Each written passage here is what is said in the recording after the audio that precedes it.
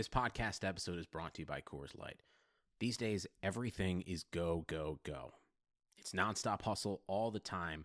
Work, friends, family expect you to be on 24/7. Well, sometimes you just need to reach for a Coors Light because it's made to chill. Coors Light is cold lagered, cold filtered, and cold packaged. It's as crisp and refreshing as the Colorado Rockies.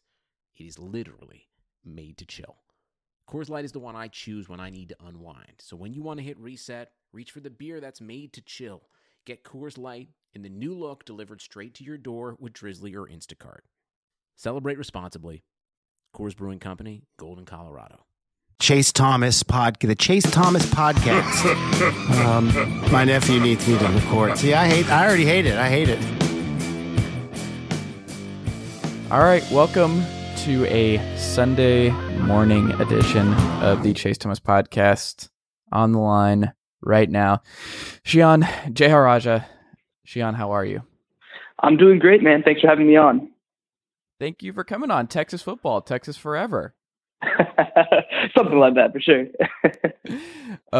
We honestly should have crossed paths beforehand because I remember you were first on my radar when you were with the Die Hard Network. How long ago was that now? When did that shutter? Yeah, so let me think. So I think that I was with SEC Country back in 2016 for that football season. For 2017, I was with Big 12 Diehards, where I kind of did general assignment Big 12 stuff. And then that officially, I think, ended like June 2018. So I've been with this job since like August 2018. So about a year and a little bit more now. So, but Diehards, yeah, that was back in, I think, 2017. Yeah. And because I was with Cox at the time too, doing sports stuff. So yeah, it everything comes full circle. It just takes time. But you're a college sports insider on TexasFootball.com, and everyone should go check out TexasFootball.com and all the great stuff going on there, and go check out to see how big football stadiums are in high school football in the state of Texas these days, because they're getting more and more outrageous every time I see them. Oh yeah. Oh my God. There's, the big talk for everybody was the $60 million football stadium built for Allen High School, but now there's a $70 million high school built, I think up in McKinney. And then that doesn't even count that, like, in Frisco, the Frisco high school teams actually play in the Dallas Cowboys practice facility, which they built to kind of be a stadium as well. Like, that's what we're working with here just in Dallas. That doesn't even count, going down to Austin or Houston or anything like that. I mean, it is unlike anything I've ever seen. Oh my God. Well, it's fine. These are all fine things. Speaking of things that are fine, we are going to be talking about college football on this podcast. And I feel like I don't really want to start with this, but I think we have to start with this because it is what everyone's going to be talking about today and the rest of this week, which is the fact that not only did LSU eclipse the double-digit point total mark against Alabama, something that they have not been able to do in a while. They just flat out outscored and beat Alabama on the road.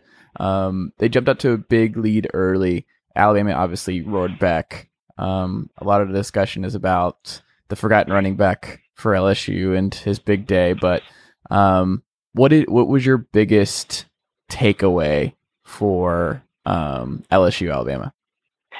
Yeah, I think that it's clearly that this LSU offense is legit. I mean, I think that we probably knew that heading into this game, but at the same time, when you're putting up 46 points against Alabama, when Joe Burrow's, throwing 39 times for 393 yards and 3 touchdowns and not throwing a pick, not having really very many mistakes at all, I mean, come on.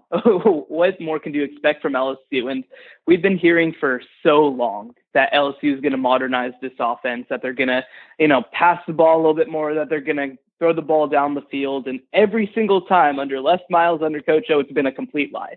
And this time, they finally really spread it out. They finally really started throwing the ball down the field. I watched Joe Burrow last year quite a bit. I was at that Texas A&M LSU game last year where they basically were just like, Joe, you can't throw, just run forward. And the transformation of this offense and the transformation of Joe Burrow as a quarterback has been tremendous. And, the fact that LSU can now throw the ball downfield and cause issues even against a defense as good as Alabama's, I mean, that's just a whole lot about where LSU is right now. And And look, Joe Burrow completely outplayed Tua Tagovailoa. Like, he just did. And I don't think that heading into the year that anybody could have really saw that coming.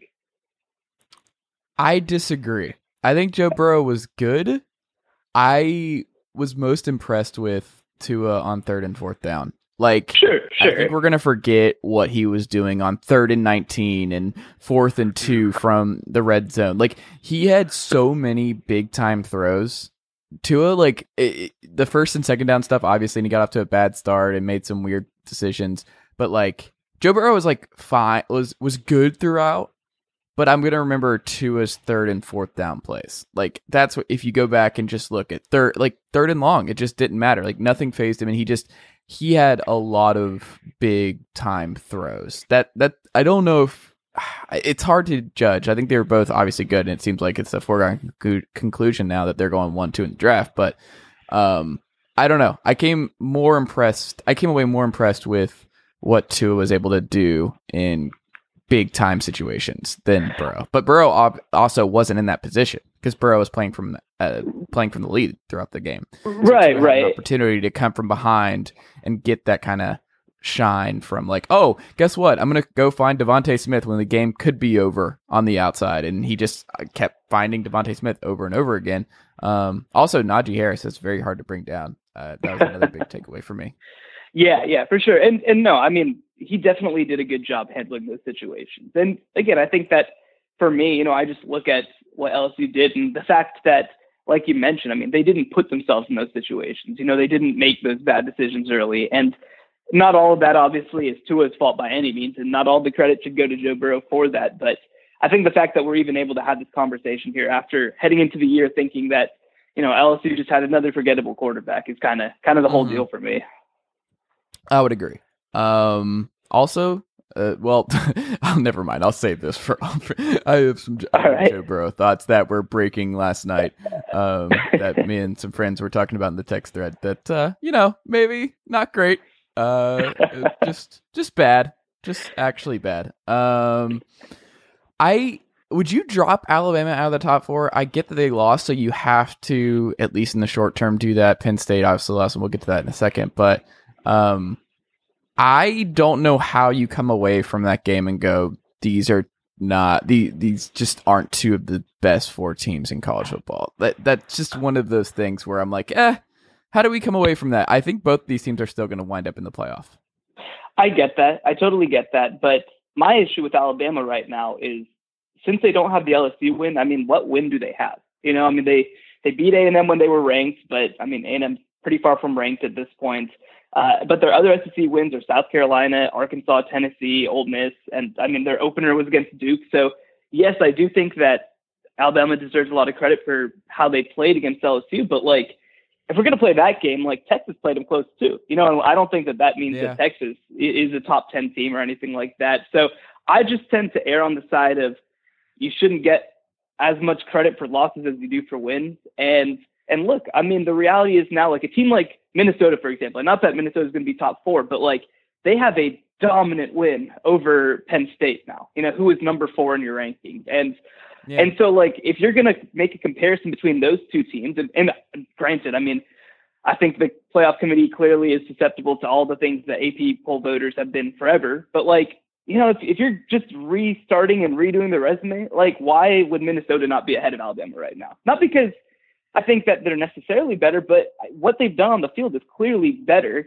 at this moment than what Alabama's done. So it's tough. I mean, don't get me wrong. I mean, I don't think there's a good way to do this, but for me, I mean, you can't, I don't think you can have Alabama ahead of Clemson, for example. And again, like, then you start getting into the Minnesotas and some of the one-loss teams. And I think that Alabama has a good case to be number 1 of the one-loss teams. And actually, gosh, I mean, how many one-loss teams are even left? I mean, they might be in the top 4 or 5 just based off of that. But I still think that Alabama actually has a pretty tough road to get there, especially, I mean, everything kind of comes down to that Auburn game. They have to be dominant probably against a really good Auburn team. And Auburn probably has to stay sort of top 10-ish for that game to matter the way it should. So that would be my one concern about Alabama is I don't know whether they're going to have enough games on their schedule left to be able to play their way back into the playoffs.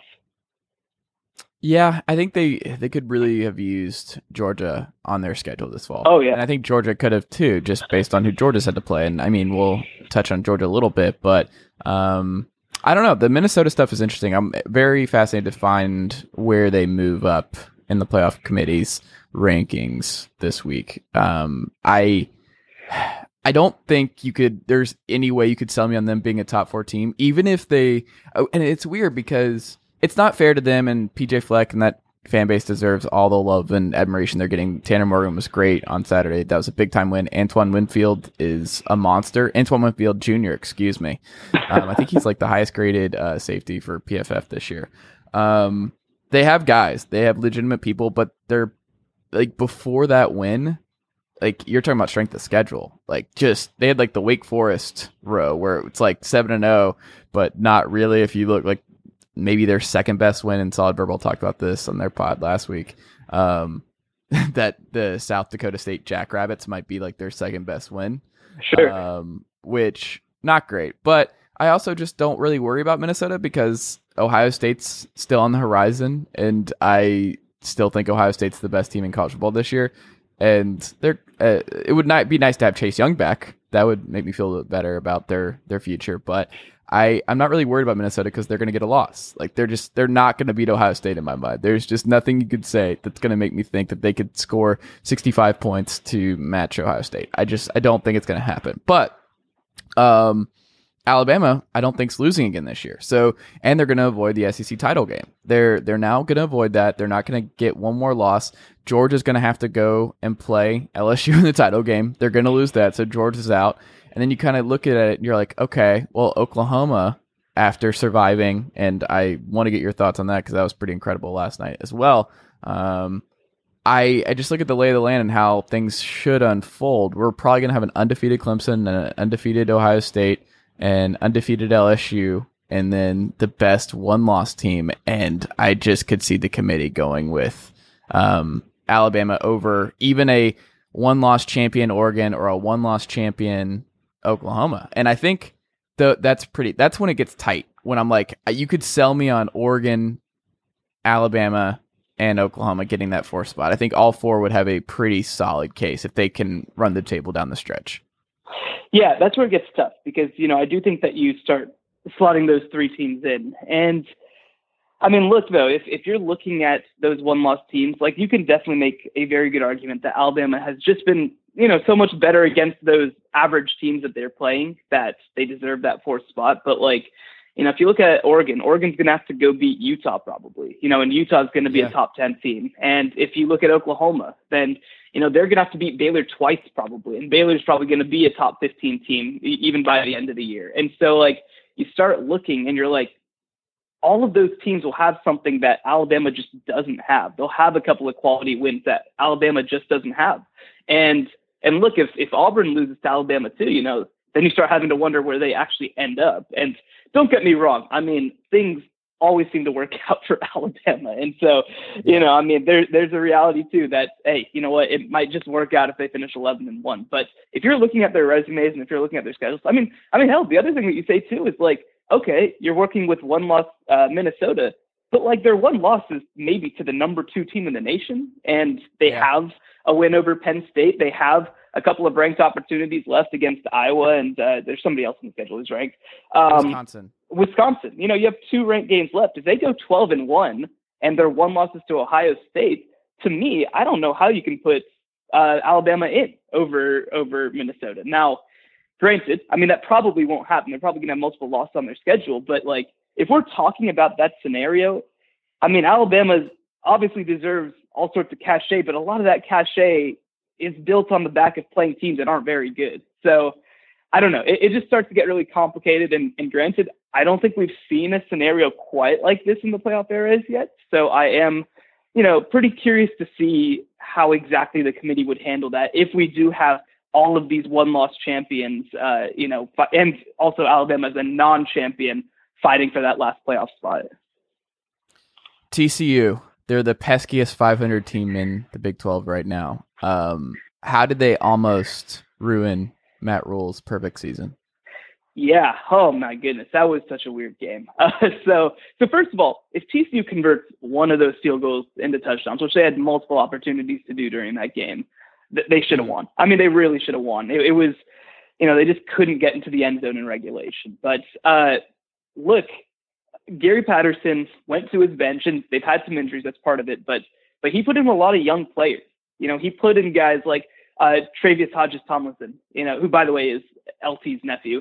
He put in guys like Ben Wilson. He put in a new defensive end. I can't remember the kid's name. Like, he went to his bench and put in a bunch of freshmen, and all those guys played just at a different level than a lot of the guys who've been playing this season. I mean, they've had some issues with some of their older guys just not producing. I mean, a guy like Shamik Blackshear, for example, who came in from South Carolina, was a top 100 kid out of high school and grad transferred here this offseason. That's been a total non-factor. And so Gary Patterson put him on the bench, and they finally got some production from their defensive end. Like, it was really just like on the defensive side of the ball, they just kept putting in different guys, and it just kept working. And look, I mean, Gary Patterson is as good a defensive coach as there is in college football. And I don't think that even people realize how good a defensive coach he is. But, and he managed to scheme in a way that Baylor struggled to run the ball, where Charlie Brewer was constantly under pressure. And this is a weird game for Charlie Brewer too. He just didn't look like he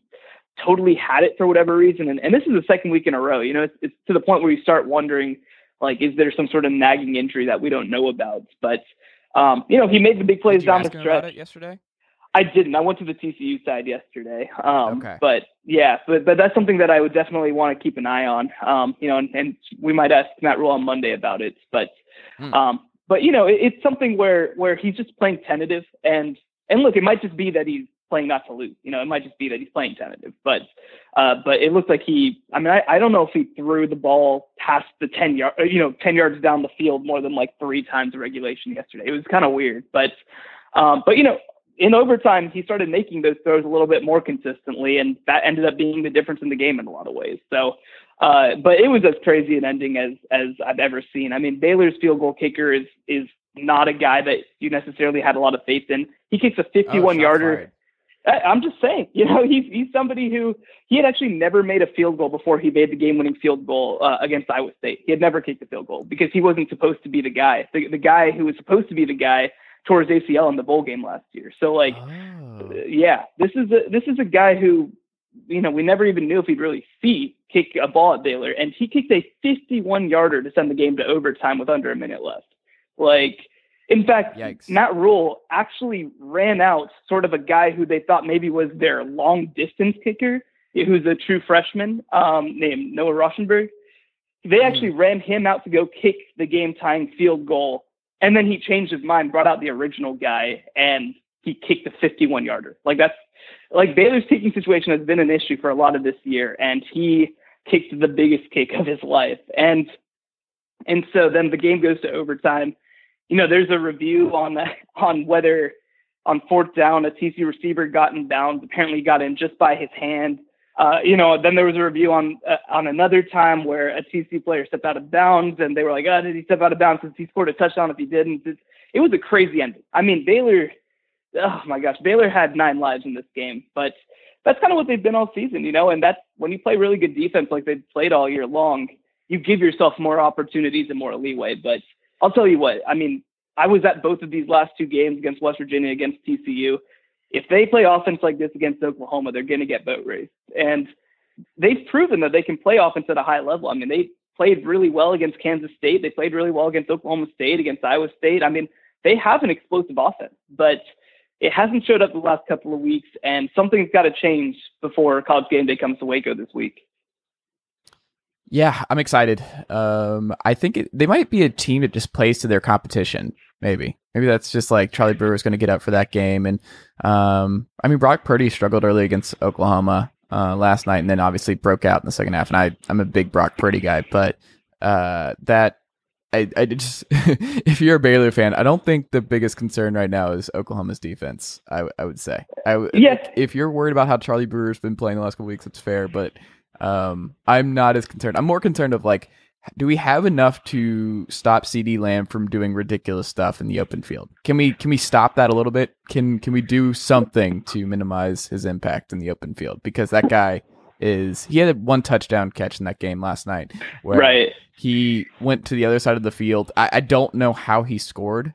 I don't know how. It doesn't look fair. It looks like guys are just watching him as he just runs from side to side. It just doesn't make any sense to me, but he is someone you have to watch. And then there was like this amazing, I think it was him who was on the receiving end of this, where Hurts was very inaccurate yesterday. He throws some crazy balls. Like he threw a touchdown in triple coverage early, so you were like, oh, great throw. And it's like, well, he got really lucky there, and he threw some really bad picks late, and then he threw one pick that should have been picked, but it literally bounced up off the guy's hands into, I think, CeeDee Lamb for a first down. But I don't know. I think if you're a Baylor fan, you feel pretty good about how you match up with Oklahoma this week. I think it should be close, and I think it should be a lot of fun. I don't think this Oklahoma team is as good as Oklahoma teams of the past 2 years. It's like their offense is slightly worse than what it used to be, and their defense is slightly better. But I think what matters more for Oklahoma is having just that Heisman quarterback versus like the sixth best quarterback in the country. Yeah. Well, and just back to what you were saying about them playing up to their competition. I mean, in the first rankings, there were two ranked teams on Baylor's schedule that were played, Kansas State and Oklahoma State. And both of those games, Baylor won by 3 scores, and both were on the road too. So they have definitely played better in big situations. Now, at the same time, you would have hoped that playing a rivalry game against TCU, that they viewed that as a big situation. But I think that definitely when you play against Oklahoma, and you've got Oklahoma and Texas the next 2 weeks, probably the two most notable games on the schedule. And so, it will be interesting to see how this team gets up. And in a lot of ways, Baylor has been what Charlie Brewer has been. And for most of that season, that's been, pretty amazing. And at times that's been, turn it up at the big moments and win the game. And look, that kid's a winner. He led Lake Travis to a state title, same high school as Baker Mayfield. I mean, he's a big time player. And actually he was the most accurate quarterback in the history of high school football. He completed 77% of his passes as a senior. Like, he's a big time player. This is a good quarterback. And so we'll see whether he can get up for that Oklahoma game. And I do agree. I think that Baylor does have the personnel to be able to cause issues for Oklahoma. One thing that we saw a lot with Oklahoma struggles against Kansas State was obviously some of the zone read and play action stuff. And I think that Baylor can run that just as well as Skylar Thompson can. And on the other side of the ball, I am very curious because you're right. Jalen Hurts has put up big numbers this year, but, I think that you watch him and you're like, okay, the system is running through him, so he gets a lot of the numbers. But, it is a lot that these receivers are just so good and these running backs are just so good. And that's no knock against Jalen Hurts, but, it's just a different thing than, when Baker Mayfield there was this pass I remember from Baker Mayfield when he played Baylor a few years ago when, he just floated the ball over the hands of an outstretched defender right over the top, and it darted down into his tight end hand. He just can do stuff like that, and Jalen Hurts isn't going to do that to you. So I do think that it could be a favorable matchup if Baylor can get some things going. And I'm curious to see what exactly Oklahoma looks like playing against a good defense next week, and obviously what Baylor looks like also playing against a team with a lot of talent on that side of the ball as well. If you were Iowa State in that game last night, would you have gone for 2 late and going for the jugular? It was actually not a bad play call because Purdy put that where you had to. It touched both hands for the Iowa State receiver, and unfortunately still got picked, I think, by Motley. But would you have gone for 2, or would you have played for overtime on the road? I think that you go for 2. I mean, just because you are playing so well, you have the best player on the field in a lot of ways in Brock Purdy. You can win the game right here. You don't have to go to overtime. You don't have to, play up to the level of that team, because I think in a lot of cases with that is if you're going on the road and you're playing a team that's better than you, because Oklahoma is better than Iowa State, obviously. But if you're in that situation, I think that you try to play the one play ball game. You don't try to play the, potentially 15 more plays, because the more plays that you play, the more that the separation between these two teams might come into play. I think that you try to make it a one play ball game. And look, it didn't work, but like you said, I think the play call was pretty good. They just couldn't protect well enough. And look, it's football. Stuff happens. So I really like the decision to go for it on the road against a better team. And And look, I like to write the story when the ball is in the air, and I think that that even at that time, I think that Iowa State made the right decision. Okay. Did you see any of Brian Maurer in Tennessee versus Kentucky last night? I didn't, actually. So I was fascinated by these two because they're fighting for a ball game, and Tennessee has quietly gotten back to respectability down the stretch. The Georgia State loss feels like forever ago. I like Brian Maurer.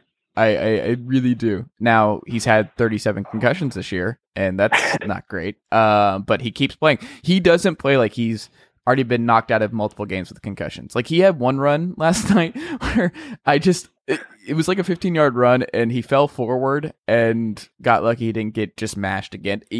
It's not going to end well, the Maurer experience, I don't think. But it's better than Jarrett Garantano, who's got to be like the most frustrating quarterback I've ever. Like, I could not imagine being a fan of a team with Jarrett Garantano as your quarterback. Just risk averse to an unbelievable degree. It's like Jake Fromm on steroids. But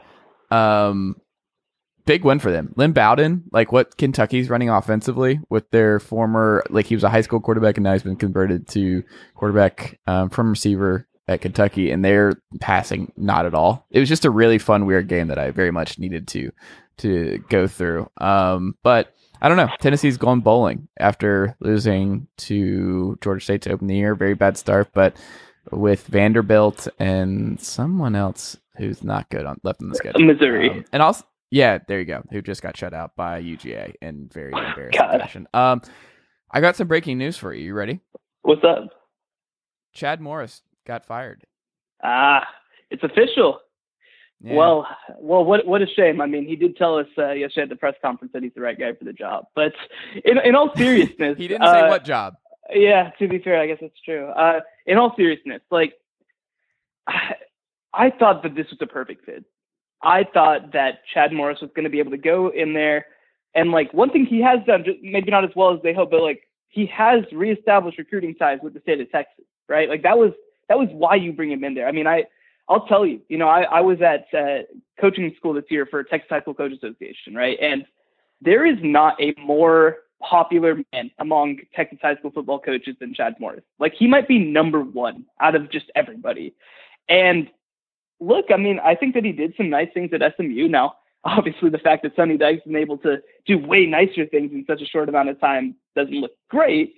But, like, you felt like he was a guy who had experience with a championship-level program at Clemson. You felt like he had been a head coach before at SMU. You felt like, he ran a good system that should be able to fit the sort of talent that Arkansas would get. I mean, I honestly am a little blown away with how badly this went. Like, I honest to God, just kind of can't believe that it went like this, because I thought that there might be a little bit of a transition, but when you're talking about getting blown out by Western Kentucky and losing to San Jose State, like, oh man, I don't even know how these sort of games happen. And look, I think ultimately they didn't have a choice. I mean, the way that the program just took a nosedive under him, but it's always going to be confusing to me that this didn't work.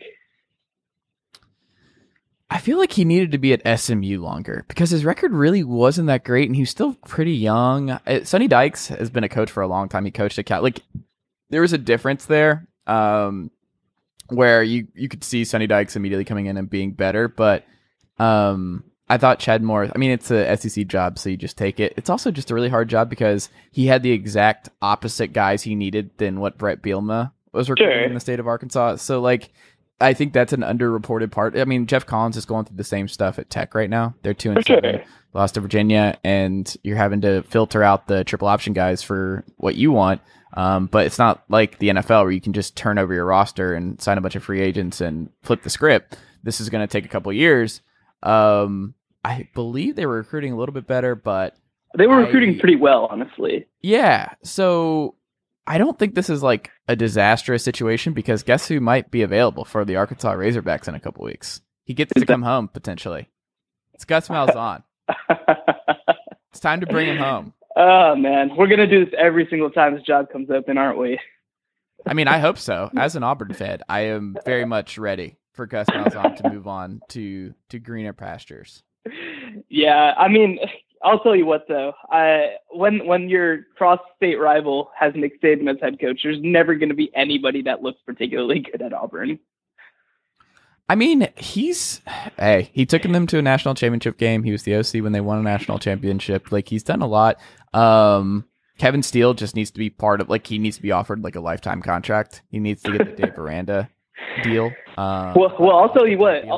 I'll tell you what. It's kind of funny, seeing all the Kevin Steele praise, because obviously I went to Baylor, and obviously he was a disastrous head coach at Baylor. I think that he won like 20% of his game. So it is kind of fun to see all the Kevin Steele praise right now, because actually are just not meant to be head coaches. They're just for meant sure to be coordinators.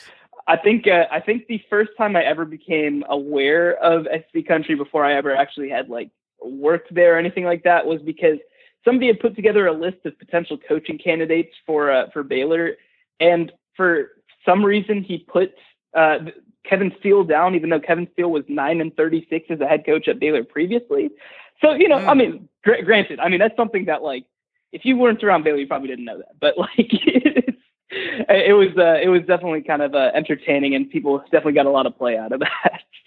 Yeah. Last thing on this coaching stuff. Muschamp lost at home to App State last night. Did you see how South Carolina lost that game? I did. What happened?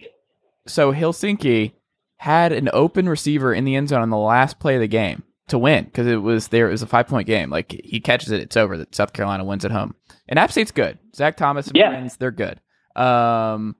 He overshot him. Do you remember how Herbert on the last play of the Auburn Oregon game just airmailed this ball? It wasn't that egregious, but it was very much off the mark to a wide open South Carolina receiver in the back of the end zone. It is. I encourage you, after we get off this podcast, to look it up, because it is brutal. Oh, what a man. year for them. I mean, this seems like the most South Carolina season, right? Like, right. They beat Georgia on the road. They lose to App State. Yeah. They lose to North Carolina. Like, man, it's the most South Carolina season, and that is why they're going to go and give Clemson a hell of a ball game in a couple of weeks. They're just, I couldn't imagine being a South Carolina fan this year, or really any fan, any year with Muschamp. Ugh. Yeah. That's it's funny. I had obviously never interacted with a ton of SC fans very much before moving to Atlanta a couple years ago, but like, when I was there, I didn't realize necessarily, and this is probably gonna sound a little rude, like how South Carolina fans saw themselves, like that they saw themselves as like being on that level per se, like that's something that I didn't know, that like, but they were like, oh yeah, well of course, because I mean, Spurrier took us to winning 10 games. That's what we are. And it's like, nah, you had one of the greatest coaches of all time, coaching your program.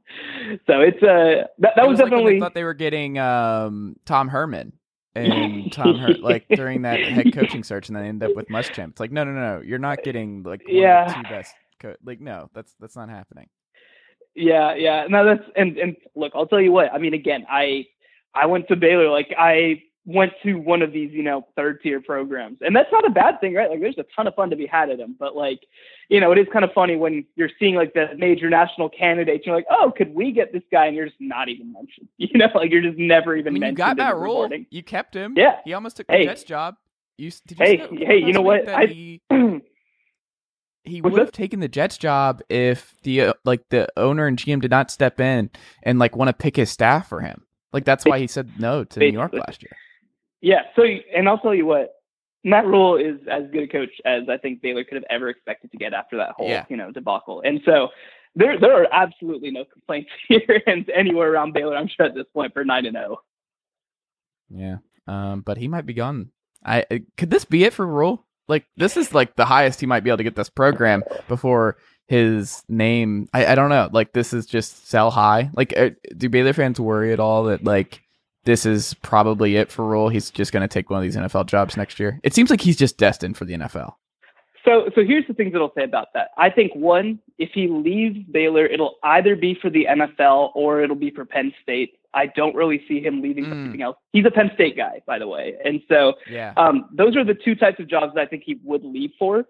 But the other thing, too, is that he's a New Yorker. I mean, he was born and raised in New York. So, like, the fact that the Jets came calling and he eventually turned it down, like, regardless of the staff stuff, like, that's kind of wild. And, you know, he just signed a huge extension this offseason, or early in the season, I guess, and apparently has, like, potentially a top 10 buyout in college football right now, and he's signed through 2027. So I don't think that Baylor fans are worried about him leaving right now. I mean, I think that eventually, obviously, I think that everybody expects him to someday go to the NFL. But you know, he's 44 years old. I don't think he feels a huge rush to get there. I think that he feels like, you know, this is year 3 of a complete rebuild. Like, there's more places to go after this, I think he feels like. So I don't think that there's a lot of concern that he could leave in the immediate future. But look, I mean, I don't think that anybody has any thought that he's going to be a 25-year coach here by any means. But I don't think that anybody is really too worried that this is it per se for Matt Rhule. Rank these 3 job openings this offseason. Okay. Michigan State, USC, Auburn. How would you rank them in terms of just best job available? Yeah, USC is definitely number 1. Just because you can own basically California. I mean, there is not another West Coast school that when they are functioning at full capacity that they're going to be competing necessarily with USC. Like, USC is a special job for that reason. Auburn's like a clear number 2. Like, they're not that far apart, USC and Auburn. You know, but you do have to deal with so many other people in your recruiting space. You know, you have to go into Florida, you have to go into Georgia, and you're going to be competing with a whole bunch of nationally relevant programs in those areas. And then also that doesn't obviously count the fact that your cross-state rival is still Nick Saban. And Michigan State's like a clear number 3 for me. Like, it's not that easy to recruit there. There's not that many fertile recruiting grounds. Like, you look at Michigan and you look at Ohio State, like, they recruit nationally because they can, but also because they have to. And, you know, Michigan State's tried to make, you know, some of their progress in Michigan, in Ohio. And there are players there for sure, but it's not the same as what USC and Auburn go to. And granted, when I talk about recruiting, like, recruiting's not everything by any means, but, like, you know, USC also has just a little bit more in terms of, like, footprints and fan base and stuff like that. And Auburn's in that same boat where they also have sort of a national fan base. Michigan State, like, at its core is still probably a basketball school. And, you know, that's done really nice things in football, but probably can't ever get to that top level. And I think the easiest path is for USC to get to the top level. And Auburn has a path there, but they just, again, they have to get through Alabama to get there. And that's what makes that job just a little bit tougher right now. Okay. That's fair. I'll take middle of the ground, but if you had said Michigan State over Auburn, I would have. Oh, no. And then we've never been allowed back on this podcast. No. I would be remiss. I want to give my guy of the week that just I saw this number and I was just blown away, but also this is what got dudes being dudes. Who loves that more than Steve Adazio in Boston College? A.J. Dillon carried the ball 40 times in a loss to Florida State. 40 times. Only for 165 yards. Man. I saw this and I did a double take and I was like, wait, what? What? Steve Adazio. No regard for human life. Oh, my God. That is... Oh, God. Well, it's easy to see why Andre 2K a couple of years ago was able to get to 2,000 yards with carries like that. He got 1 billion carries, and that's why he's not in the NFL, because they used all of them up in college. Like, Steve Adazio, just a monster with this stuff. I can't believe you didn't have me rank that job, too. Exactly. I think he might be there forever, because everything I've read on BC is that, like, they don't really care about football, and, like, athletics has just been kind of put on the back burner, that they're just like, go 6-6 every year and we're cool. Well, the one thing that I'll mention real quick before you ask me is, you know, who followed Steve Adazio at his previous job was Matt Rhule. So obviously I think that was a little bit of an upgrade. I think that might have been a little bit of an upgrade. Who is your star? We can call it, how do we brand this? We could brand this. Shehan Star? I think so. Yes, sure, Shehan Star. Yeah, I'll take that. Okay, I'm gonna give one real quick. That was at the game that I was at, Baylor TCU. So the guy that I'm gonna give there is linebacker Terrell Bernard. That dude was all over the field. He finished with 19 tackles, 3 tackles for loss, a sack, and the key interception in that game. Like, he was everywhere. And actually, the story behind that too, obviously, is that Baylor's starting middle linebacker, who was like a legit sort of, not All-American necessarily, but definitely all-conference first-team linebacker, went out at the middle of the year. And they have really just not missed him that much, which is kind of wild to see. Let's see. I mean, I don't know if I have a crazy numbers guide, but like, dude, Tanner Morgan, man, like 18 for 20, 339 yards, 3 touchdowns against Penn State, against the number 4 team in the country. Like, it's ridiculous. That is absolutely insane. To complete 90% of your passes against Penn State, like, and Penn State might not be super special on defense right now, but like, oh man, that's almost a perfect ball game. And look, I think that now after his performance and after seeing what he can do on national TV, like, Minnesota's going to be in contention for like a top 6 spot now. And I think they should be, because holy crap, that team is really good. You're more in on Minnesota than I am. I think Minnesota's a great story. I think they're probably losing to Wisconsin, and I think they're definitely losing to Ohio State. They're probably going to finish with 2 losses. It's an amazing Minnesota year.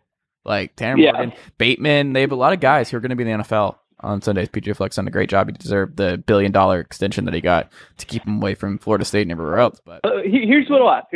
Okay, is if Minnesota finishes 12-1 though, like, I know where this question's going. Still no.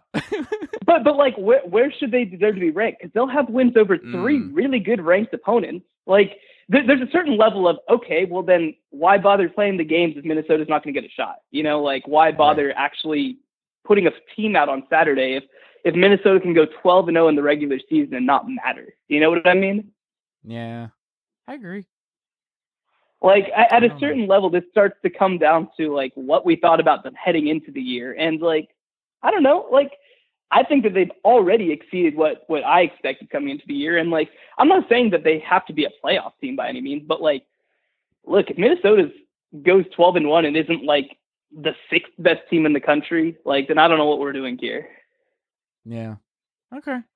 That's fair.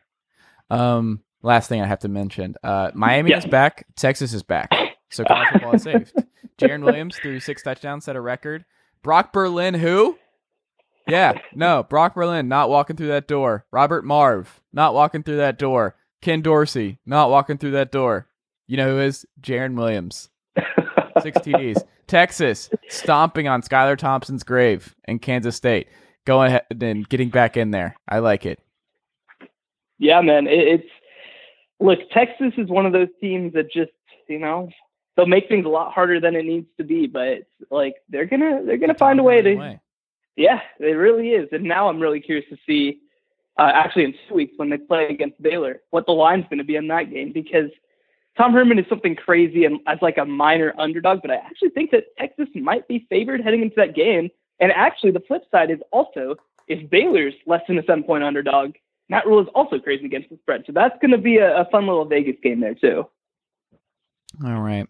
Well, this has been great. I appreciate you taking the time this morning.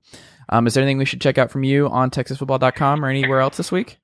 Man, I'm working on a bunch of different stuff. So just keep an eye on TexasFootball.com. You can find all of our content there. It really helps us out if you become a subscriber, TexasFootball.com/subscribe. And you can find all of my articles too by following me on Twitter. I tweet way too much. It's at Shehan Jeyarajah, at ShehanJeyarajah. So follow that if you caught that. There you go. Do it. Thank you so much. And we'll be back next Sunday morning. I'm back if you're back. Sure. Just let me know. All right. Sounds good, man. See you later. See it. Bye.